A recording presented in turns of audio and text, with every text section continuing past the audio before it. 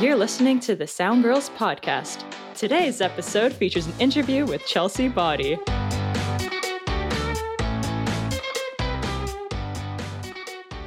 Chelsea is a freelance audio engineer and sound editor based in Toronto. A classically trained multi-instrumentalist and post-production professional, she lends her skills to a varied selection of creative projects.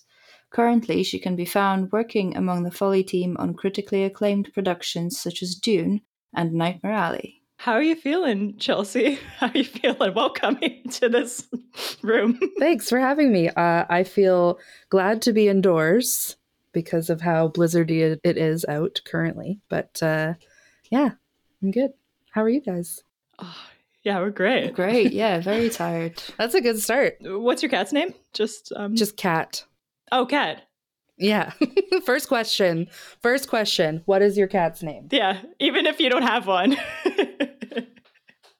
Is Cat like K-A-T or like cat, like animal? Like C-A-T. Hello. Oh, So it's just cute. Cat. Oh, hi. There you go. Hi, Cat. Did you adopt Cat? I did.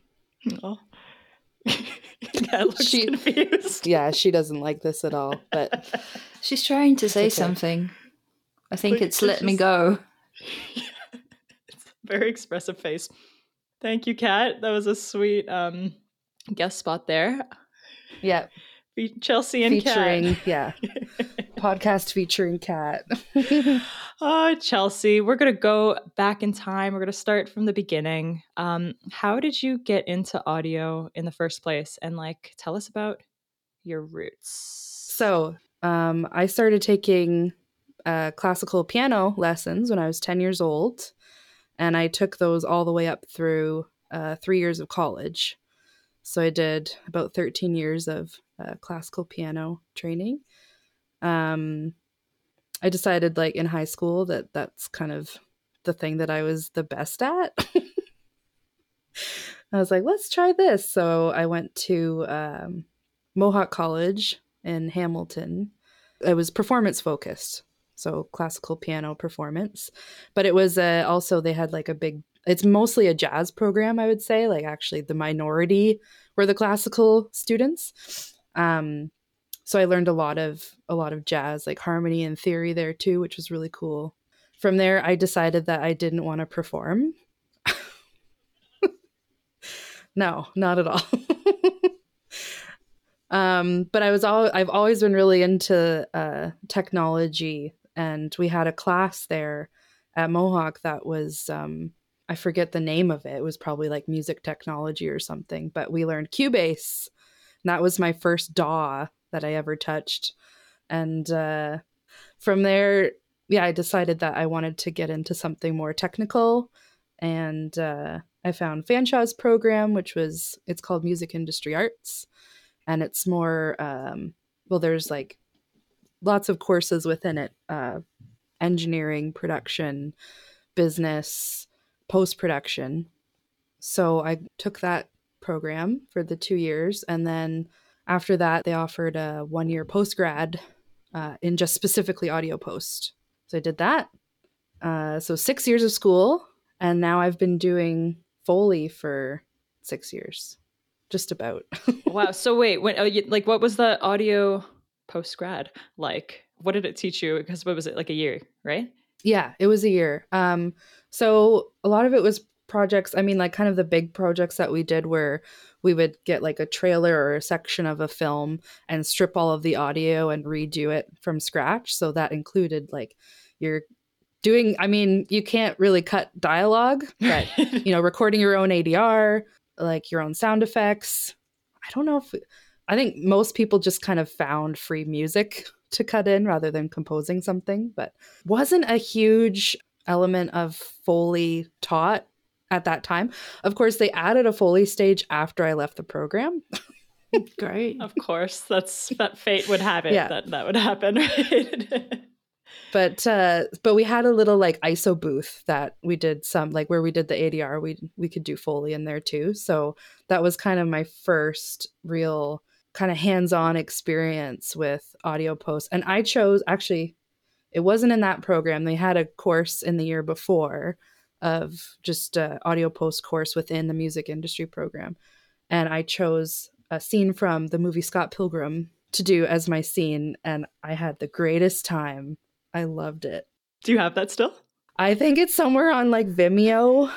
I think I watched it a Fine, while ago link just to us. reminisce. And there's so many things, of course, I'm like, oh, that's so bad. Like I could, I know so much more now that I could, do a better job. But I'm still so, so proud of it for what I knew at that time, of course. And just like nostalgia about it. That is a very ambitious sound movie. Yes. And I had a friend like play I chose the scene where they do a bass battle in Lee's Palace. Yeah. And I had a friend play the bass part, which was like ridiculous, but they did a really good job. Oh, well, that's like doubly as nostalgic because you got your friend to play on it. That's nice. Yeah. Yeah. All your friends are a part of the projects and they do the ADR for you. And, right. Yeah. Wow. So, like, what did you do upon graduating? What was the big bad world like after 6 years of school? Here in Ontario, kind of like the place to go, the city to go for audio post is Toronto. So I kind of set my sights there. So I ended up connecting with some graduates of my program who worked at a studio here in town. And they let me kind of come and sit in a few times, and just making that connection and keeping that connection with them. When an opportunity came up, they remembered me. And so I got in there initially on a contract to do closed captioning. So I did that for a few months, and that was like actually pretty interesting in its own right. But then an opportunity came up where they needed a Foley recordist, and the boss kind of called me in and was like, we know you're interested in audio. And basically my like interview for that position was, do you know Pro Tools? And are you okay working nights? And I was like, yeah. They're like, okay, we're going to train you as a Foley recordist. I was like, cool. Nice. Yeah.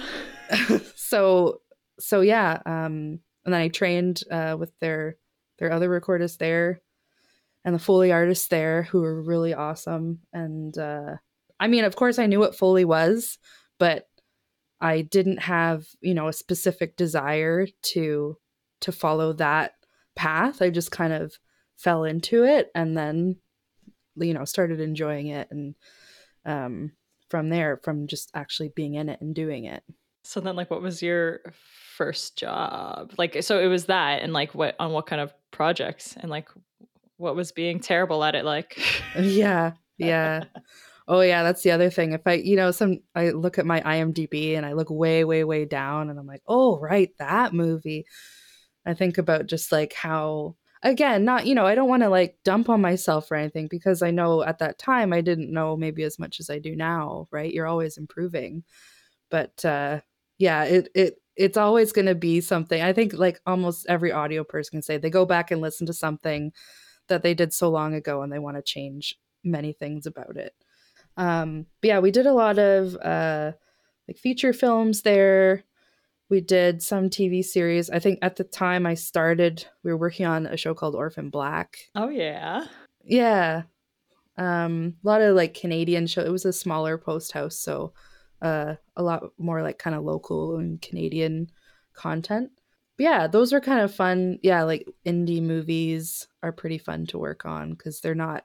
I mean, every movie's fun to work on. I don't want to say that. I don't want to single anything out, but but yeah, like it's kind of it's maybe a bit more like laid back in some way, and you can have like a lot of fun with those, especially like we did a lot of indie like horror movies, which those are always fun to do. So yeah, I had a pretty fun start.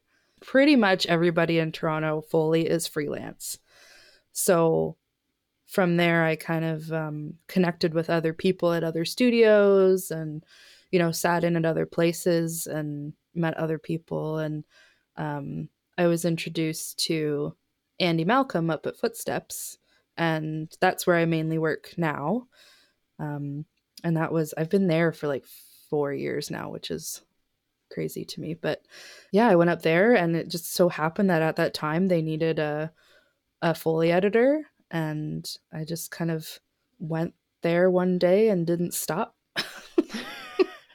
I mean, yeah, I do go home sometimes, but occasionally we caught you in one of those special moments where you're at home. Where I'm at home. Yeah. So yeah, the studio is in Uxbridge, which is about an hour north of Toronto. So, and I live in Toronto, so it's a bit of a commute every day, especially in a blizzard like today was. But yeah, it's so actually really nice to get out of the city sometimes. So I do enjoy like being up in that space. It's basically just studios on a farm. Yeah, it's nice to be out of the grind of the city sometimes. Uxbridge. Yeah. I've never been. But it's quaint. It sounds quaint. Let me just say it sounds quaint. They do have an A&W though, so well, what more do you need? Yeah. It's really you hit the big time.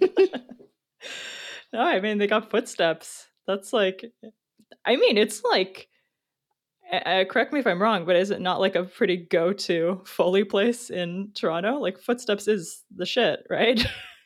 Am I wrong? Well, I mean, yeah, it is the shit. It is the shit. I don't want to, I'm not putting anybody else down because I do work at other places. Actually, I've worked at almost every kind of mid to large size Foley studio in the city. So I know everybody and everybody knows each other and everybody's super great and supportive. It's a really awesome community to be a part of. But yeah, Footsteps, we have a lot of really great clients that keep coming back to us for our good sounds. So how, like, what's kind of integral to those good sounds? I know the studio itself is like kind of specialized. Like there's a new studio that's like a room within a room or something. Yeah. So we currently have 3 studios now, 3 rooms. We just finished building the 3rd room last summer. Actually, the first movie that we worked on in the new room was Dune. The studio wasn't quite finished yet. So actually, it's kind of funny that I use those 2 movies in my bio. The first kind of full movie that we worked on once the studio was fully finished was Nightmare Alley. But we used Dune for some of the bigger like palace scenes in Dune with because the studio wasn't finished yet. So it was like extra reverberant. So we actually used that to our advantage and like built that into the sound. So yeah. So yeah, it's a strictly Foley. That's all we do there. We don't do any other kind of post-production. So I have to watch Dune. I haven't seen it yet. I would say if you are wanting to see it, it's the best in IMAX. Like best of everything because most of it was shot in IMAX. So might have to look it up. Yeah. You were salaried first, which was weird, right? Because I think you said you found out everyone was like Foley people are typically freelance, but were you not salaried right before that? Yeah. So some places do have like staff recordists or even artists too, but it's more rare than not. So yeah, I did start out, it was kind of like contract and then salary and then freelance. So yeah, so my first job was salaried and then I had to kind of go freelance to be able to work at, a bunch of different places. So, and that's really what I wanted. I wanted to be able to, get to know everybody and learn from everybody and work on, all these different projects by being able to go to all these different studios. So yeah, most people in Toronto are freelance. Was that scary? That transition? Oh yeah. I was reading your article. Shout out to the author Chelsea Body, which is sick. You write Soundgirls things. So yeah, just tell us more about that transition to freelance and like what people can expect, since it seems to be the way to go. Yeah, and so Toronto even 6 years ago was ridiculously expensive. So I think that probably the biggest, scariest thing was the financial part of it. Like, knowing when your next paycheck is coming in, like, am I going to be able to afford rent this month? So I think the kind of common thing that they say is that you should have like 6 months expenses saved up before you make a big change like that. I did not. I don't think I've ever in my life. I know, yeah. And like I've just finished school less than a year or like a year before that.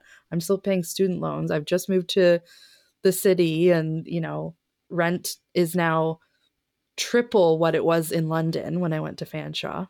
So yeah, it was scary, but I also knew that it was going to lead to really good things. So I think that was the kind of like really big motivator outside of all of the scary things, was like, this is a really great opportunity, and I know, like, you know, I'll make it work. I'll find a way to make it work for this. So yeah, thankfully it really worked out. Yeah. But also, if you can save up 6 months worth of expenses, then I don't think you're in a dire situation at all. You can just do whatever you like. It sounds like you're well off, so it doesn't really matter if you're salaried or not. Yeah. I mean, I definitely didn't have the expenses. And then the other thing was, once I started working at Footsteps, was because I was living in the city, you need a car to get there. There's no really viable public transport way of getting there. To Uxbridge? They don't have the Uxbridge Go? There is an Uxbridge Go bus, but it's probably like, you know, once every 2 hours or something. And, and it drops you off in town or in Aurora, and it's still like a 20-minute drive from there. So yeah, basically you have to have a car. So that was the other big thing, was like, once I rented a car for the first, I don't know, 6 months that I was working there. Because I that was another big step, right? Like, do I want to buy a car not knowing how often I'm going to work there? Like, is that going to, you know, it's another financial decision, right? So once I realized that I was kind of going to be a really key part of the work there, and, you know, I found myself being a bit more like not in demand, but you know what I mean, in demand to work there, I was like, okay, it's time. And it just made a lot more sense, actually, financially, to buy a car rather than rent one. So yeah, some big steps, but in the end, they're worth it. So like, what is it about the job that's kind of satisfying in a way that like everything came together and made it worth it? Like, what's your job like? Well, I get to work with really good people.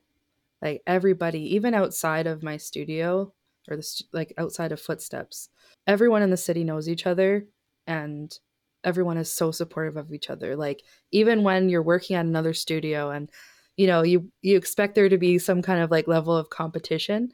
I mean, maybe like from a business standpoint, that's still kind of there, but everyone is friends with everyone, especially like, you know, some of the older people that I work with, they've worked with these people for like, some of them, that their entire careers, right? So they've built like these really long friendships with people. So it's a really great community to be a part of.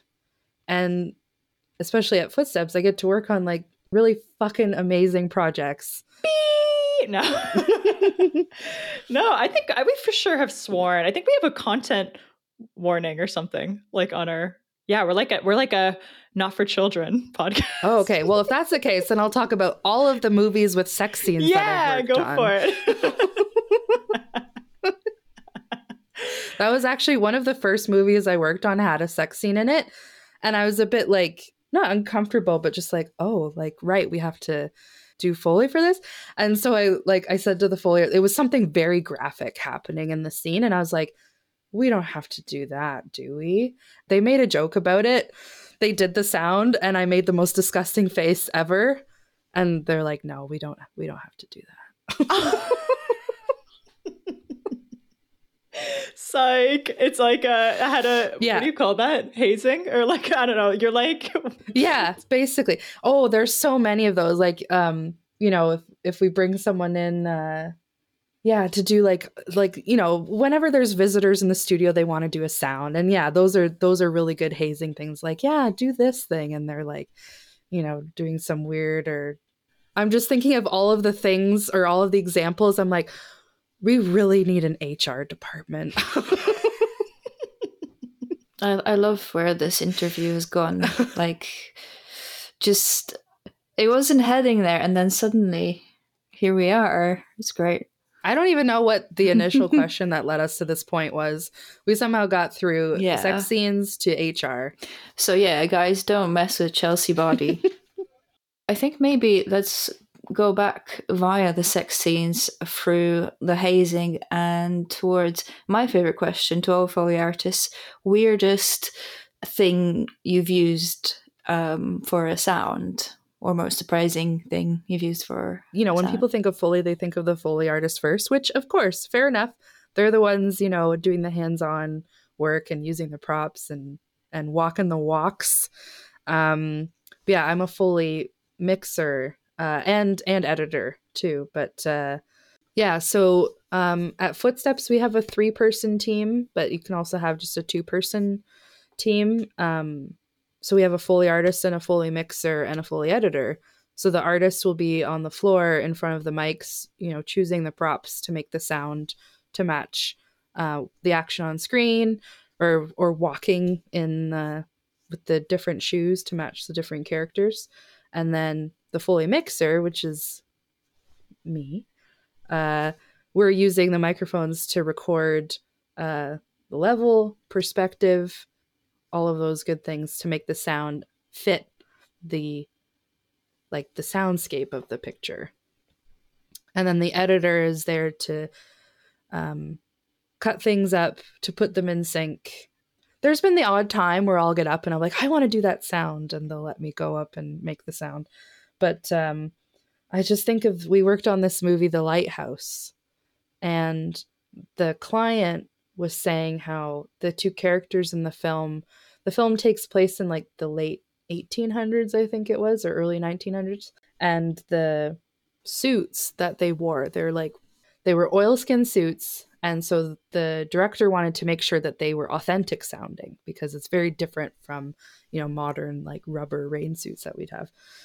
And so we were talking on the phone with the client, like, oh, we can send you the ones from set to use for the recording. And Andy, like the owner of the studio, was like, oh no, I have one of those here. Like, you just have that. It's like, yeah, it's fine. You don't need to send it. I've got one. I'm like, oh, okay. So yeah, pretty much anything you can think of, we've got at the studio. So because you mentioned that there's sort of this kind of close-knit sound community in Toronto, and you have to deliver to a re-recording mixer, do you start to kind of like learn, like, oh, that mixer likes this, that mixer likes this, that mixer likes this? Oh, yes. Yep. So we'll even say, like, before we're starting a project, like, I do a lot of the scheduling at Footsteps, so I'm kind of in charge of, dealing with the clients and with their expectations and all that. So I'll hear from like my coworkers, they'll say, oh, who's this for? And we'll say, oh, it's for this client. They'll be like, okay. And then they know exactly what they do. Obviously, if it's a client that we've worked with before. So we'll say like, oh, we're doing this job, so it's done this way. Yeah, totally a thing, because everyone is so different. So like, what's the most like unusual style of Foley that you're like, this is so their thing? There isn't really anything like extremely unusual. It's more so just kind of the process and what they prefer. Some re-recording mixers want less of the room on things so that they can add their own spaces to it. It can even be something as simple as like track layout. Like some mixers like their tracks laid out a certain way that's different from others. And, whether or not we're editing, because a lot of if we're working on like American projects, they have Foley editors in the States that are part of the sound team on their end that will take our tracks and edit them. So we need to know, oh, are we editing on this job, or are we sending it to them to be edited? So yeah, you kind of have to keep track of what the project is and what they need from us, because it can be different. So like, what don't you like about your job? What don't I like? I'm going to actually go off of, I was on my way home today, I was listening to Joanna's interview. And one thing she talked about that's kind of really difficult across the board for us too is like budgets versus expectations. So yeah, it's really hard when, we're so focused on kind of getting the best sounds possible and making the best soundtrack possible. and then we don't have the time to do it, to do the job that we want to provide. So it's really hard finding that balance between giving them everything they need and making it sound. So obviously our number one is always making it sound as best as possible. So yeah, it can be challenging to manage those expectations with the budgets that sometimes you get. I'm just wondering about your involvement with this organization, because you are the Toronto chapter head, and then of course an author of some articles. So that's cool. When did that start? Yes, I am the co-chapter head of the Toronto chapter with Mariana Hutton, and we joined on as co-heads maybe like just over a year ago or so. So it's been kind of tough to be able to really do anything. You know, we want to kind of get everyone connected, and but it's hard virtually to do that, and everyone's so, you know, either busy or a lot of people have kind of changed careers too. And so yeah, I'm hoping that once we're able to kind of be able to be in person again, that we can really get everyone connected, because I'd love to meet more of the local Toronto people outside of Post too, right? Because there's so many other careers in audio and people working in them that are really interesting that I don't know about. But yeah, the chapter head. And then before that, my first connection with Sound Girls, my first meeting in person was I went to the AES convention in New York in 2019, and Sound Girls had a couple meetups there, and they had like a couple panels they'd organized. So that was my first time like actually meeting a lot of people in person, and that was so great to meet. You know, people come from all over the world for those things. So, and then I did the same when I went to NAMM. They had, you know, same kind of meetups and everything. So I got to meet even more like really interesting people. But yeah, my first start with Sound Girls was I wrote a handful of blogs for them, and yeah, that was fun. Yeah, I was reading some. Yeah. They're good. Shout out. Shout out. You can search them, Yeah. listeners, and read them. And Yeah. no, that's cool. So you don't write anymore for... No, I think you'll notice one of my last blog posts was about imposter syndrome. And oh, yeah, I was going to ask you about that. That was kind of like, I think that was kind of like weighing on me a lot at that time. And so I wrote about it, but then I was like, I'm not good enough to write blogs. And oh, this is a check-in then. And this is a check-in. How are you doing? Because everyone's wondering what the hell happened to Chelsea. She wrote about imposter syndrome and then she just disappeared. She's a I know, and then she's gone. Yeah. I mean, like mostly it was that I just kind of got too busy, and I couldn't find the time to. But a big part of it was too, you know, I really felt like, you know, I'm so new to this. What do I have to offer that people are going to want to read about? And that was like totally the imposter syndrome kicking in, and so that led me to read about it, which led me to write about it too. But yeah, like kind of learning about it a bit more makes you more aware of it so that you can work on it.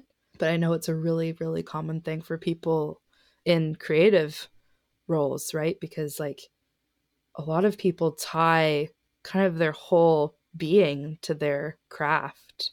So it's really hard to like separate those things and handle. Sometimes it's hard to handle criticism, and that goes with it, and it kind of like spins you in this circle of you know, not feeling competent at what you do. But it's things like that, like putting yourself out there and writing the blogs and going to the networking events and meeting the people and finding the things that you enjoy working on, helps you get over those feelings of the imposter syndrome. Oh, well, and I can't wait till there is a meetup, really. I really can't wait, because I'll be there. Yeah. Yes. You'll see me there when Good. that day happens. Yeah. Well, thanks for sharing that. Yeah, I know it is a common feeling. I'm an amateur, so I'm not like, of course I feel like an imposter because I should, because I'm an amateur. But like, even then. No, even then, like, it's kind of what I was saying before about, you know, going back and looking at your old work. Like, there's still a thing to be proud of for doing your best that you could do with the knowledge you It's had true. at that time. You know, you're always going to learn and grow. That's important. So, yeah. No, you're right. yeah, Yeah. just keep learning and doing and growing. And Yeah. it's hard though. It's tough. Besides, you're a student, so I am a student. Well, you're giving such good advice right now, but do you have like a single motto of advice that's like, yeah, lay it on Yes. us? I do. Don't be a dick. No one wants to work with a dick. Doesn't matter how much you know, you can be the smartest person, but if you're a dick, no one wants to work with you. Well said. Woo. You don't have to go to school to be in this industry. I mean, it helps in some cases. You know, a lot of people haven't gone to audio school who work in the industry. The main thing is networking and not being a dick. Learning, you do so much learning, so much more learning in the actual industry and doing the work than you will learn in a program in school. Well, this is all really good. Chelsea, are you up for folks reaching out to you in any capacity if they wanted to learn more or find you on the interwebs? Yeah, I don't really have like a public social media presence, but can feel free to reach out to me on LinkedIn. You know, keep it profesh. Keep it profesh. And don't be a dick. And don't be a dick. Yeah. Thank you for listening to the Soundgirls podcast. Visit soundgirls.org for more information.